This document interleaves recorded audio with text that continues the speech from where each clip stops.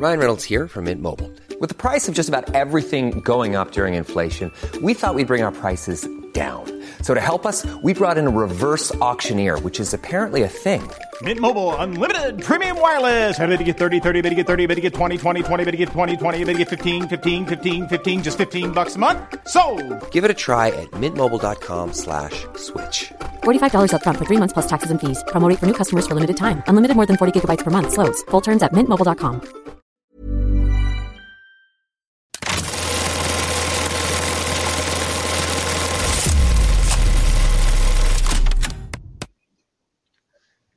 Hello, everyone. I feel like you've caught me mid-sneeze. Literally when Adam started the countdown, I'm like, crap, I'm going to sneeze.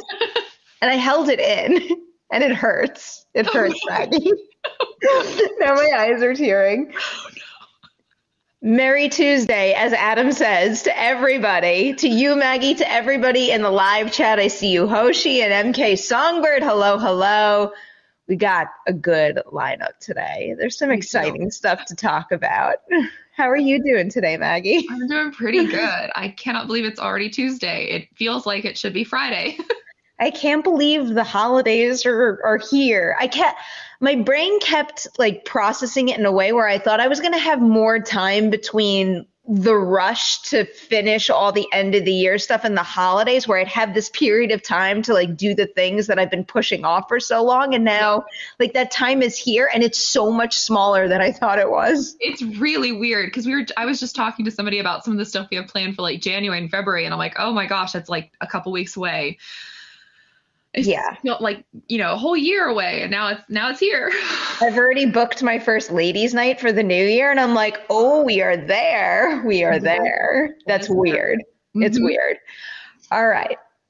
Let's talk about some A24, an A24 2024 movie. Glad I caught myself with that one. Our first topic of the day is a trailer reaction, because the Love Lies Bleeding trailer is here. Just in case you don't know what that movie is, here is A24's synopsis. From director Rose Glass comes an electric new love story. Reclusive gym manager Lou falls hard for Jackie, an ambitious bodybuilder headed through town to Vegas in pursuit of her dream. But their love ignites violence, pulling them deep into the web of Lou's crime family.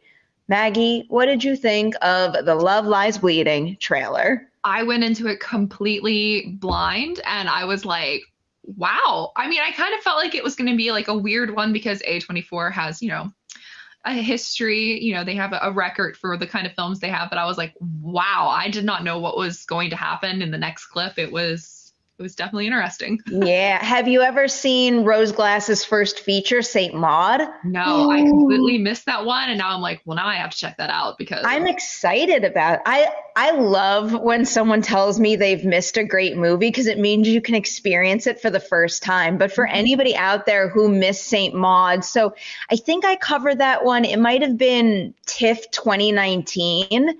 And then I think it's one of those releases that got swallowed up, or people got a little confused about it because of lockdown and how the distribution model changed so heavily. So I think it flew a little too far under the radar, but it's an exceptional feature debut. And, it does signal that Rose Glass is pretty damn good at, A24's brand of weird, unique filmmaking, which is very much my kind of filmmaking too. And it looks like this movie is going to hit that quite nicely. And I love the collaboration of Kristen Stewart with Katie O'Brien too. Mm-hmm. This could be a huge film for Katie O'Brien. I mean, we've obviously seen her this year in Ant-Man and the Wasp: Quantumania. That was a big thing. And then also Mandalorian as well. And she's definitely building a pretty solid name for herself, but this is something that I think could put her on the map in a completely different way. And I'm excited to see a bigger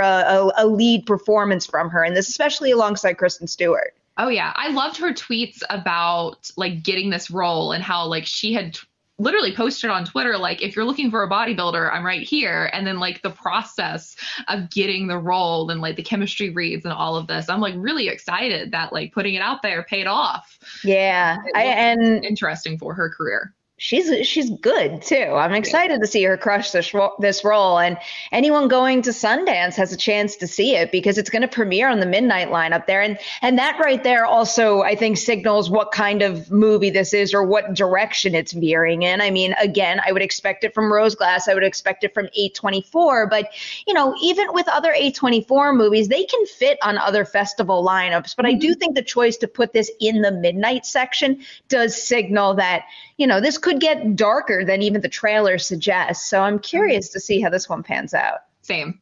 I am pumped for this. All right. Story number 2 of the day is a potential Wednesday spinoff. So Netflix apparently is looking to build on the success of Wednesday with a spin-off series focused on Uncle Fester.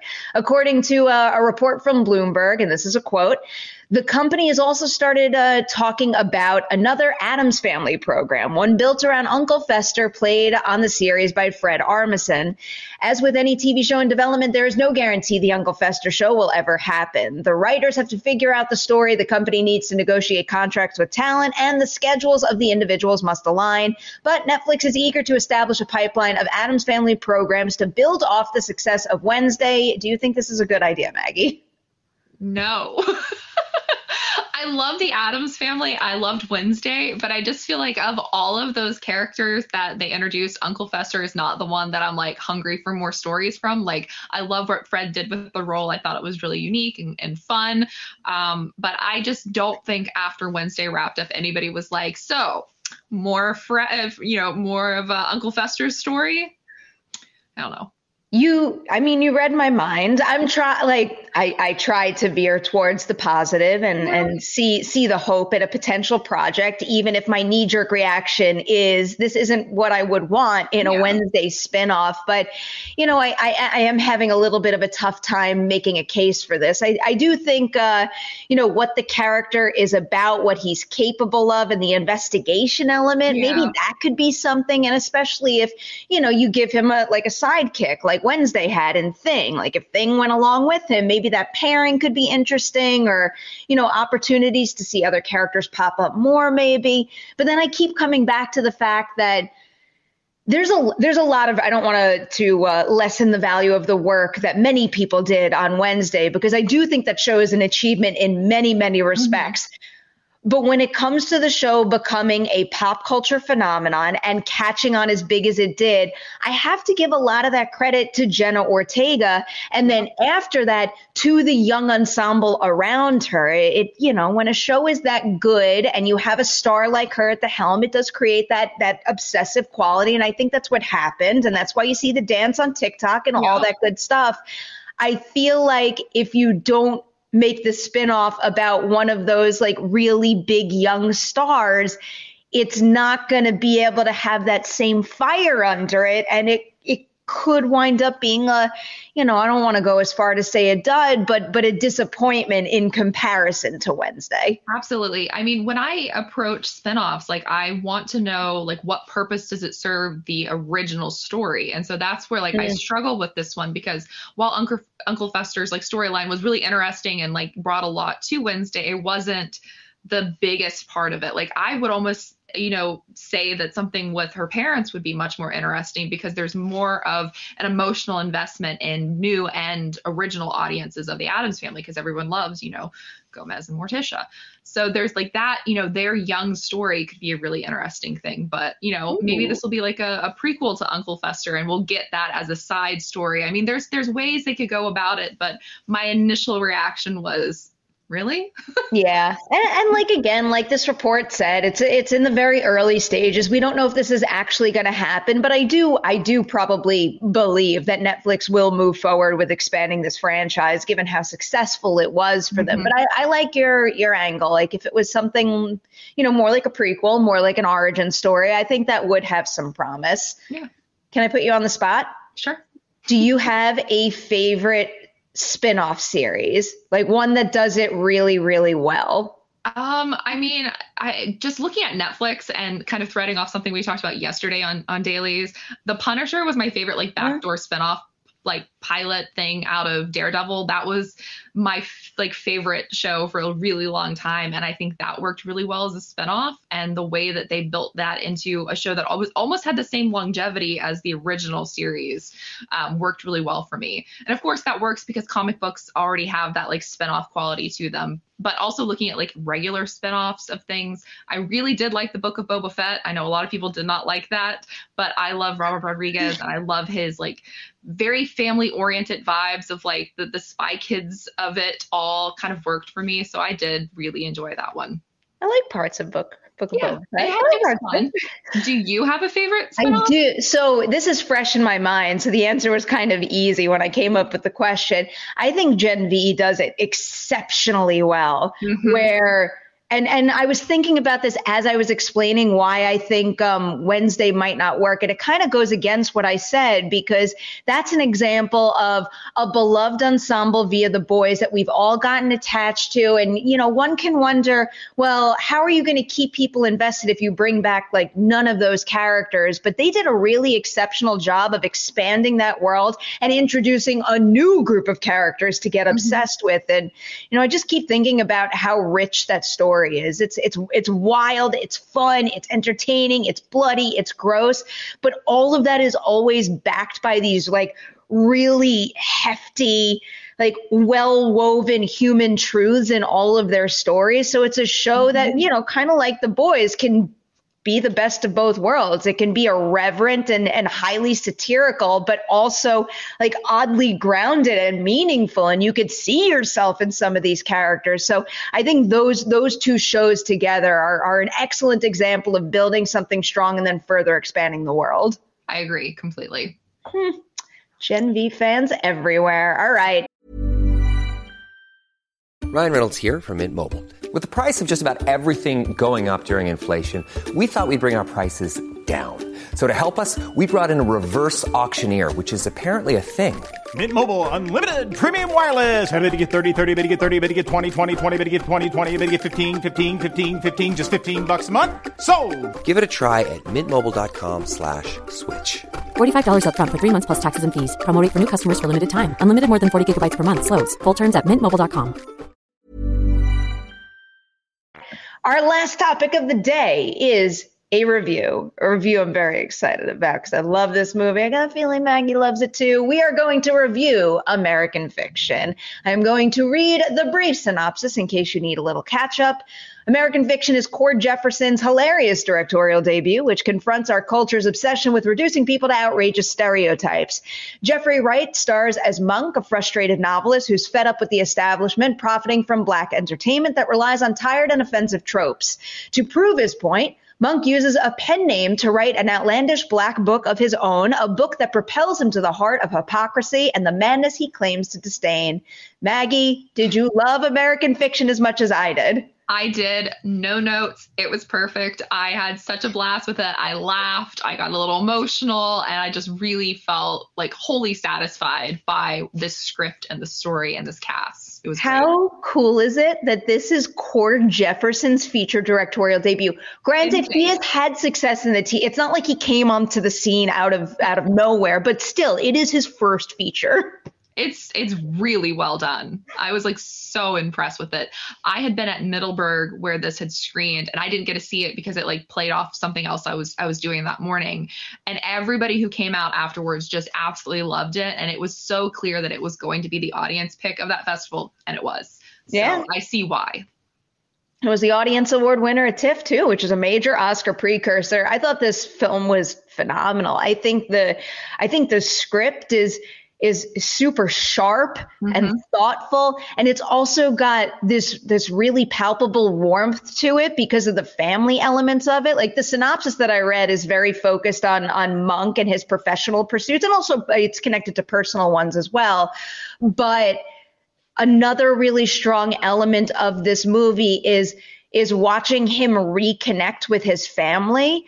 I think for Monk in terms of how it changes his life and how it inspires him to reprocess things, but also because the other characters, the other family members, and also the woman he meets, played beautifully by Erica Alexandra, is they're so they're so fully drawn. Like, even if they have less screen time than him, they feel like full living, breathing people. And I feel like it's because they are written really well. And then this movie was filled with actors who knew exactly how to take what was on the page and bring the absolute most out of it. In particular, Sterling K. Brown.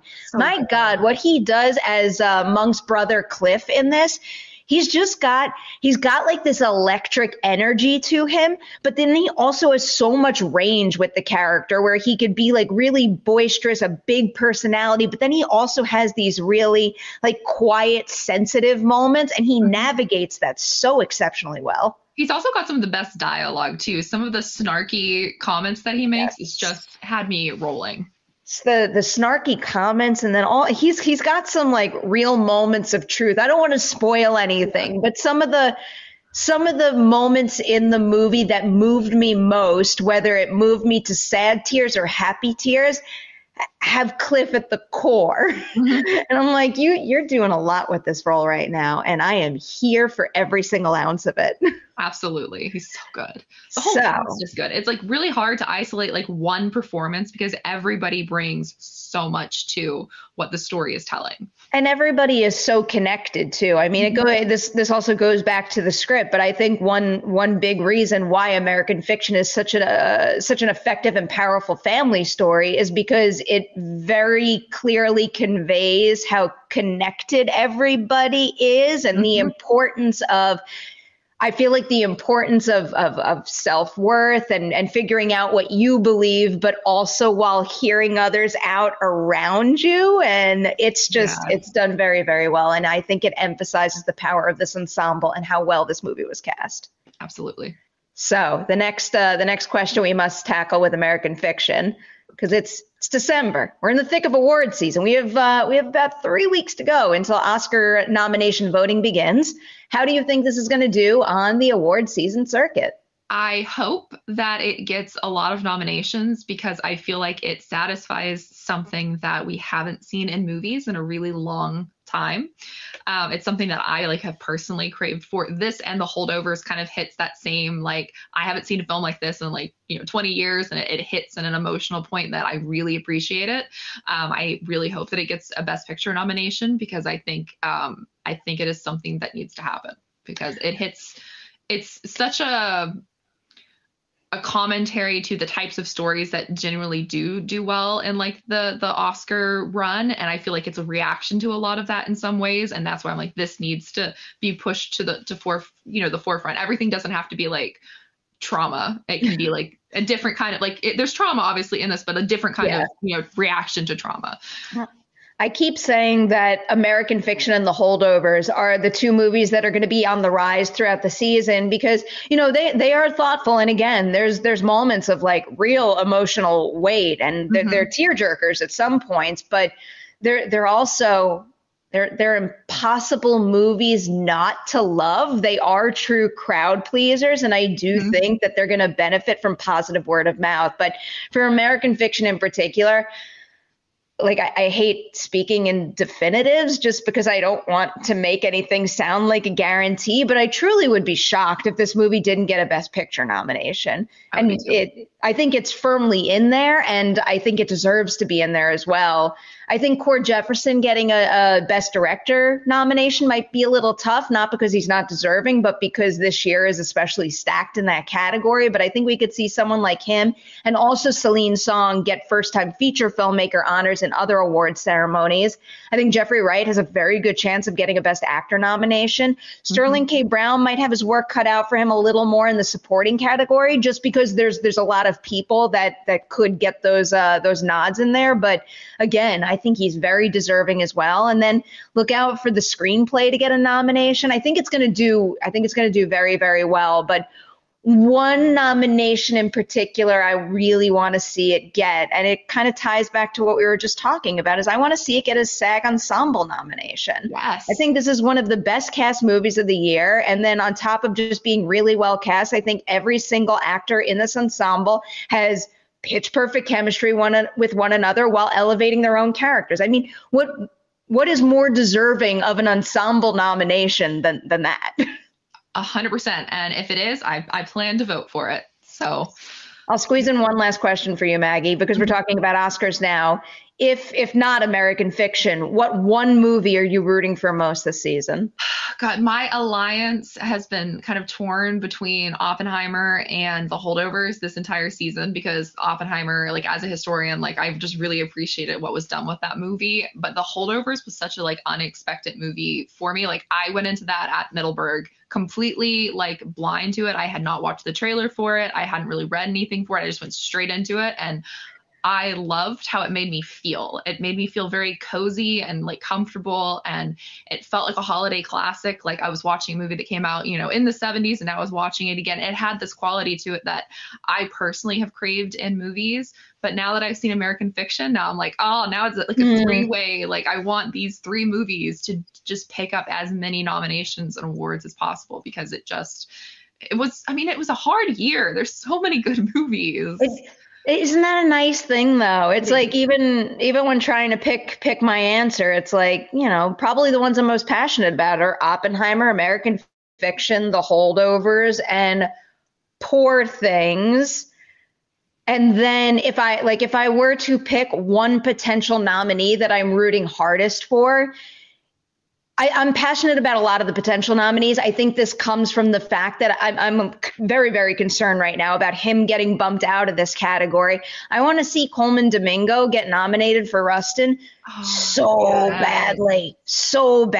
And, I know the movie's not going to get a whole lot of Oscar love in other categories. It's basically going to come down to him. And I just think he so deserves to be in that category with those other guys. He's just really a perfect example of, someone almost entirely losing himself in a role and just like really capturing every ounce of who the real Rustin was. And like when you just hear about the layers and layers of work that went into bringing him to screen, and then I don't know, like making him feel like the showman that the real person presented himself to be, but also making sure that the character did have like that grounded quality where you could kind of like take a peek behind the curtain and really feel what he was truly going throughout all of that.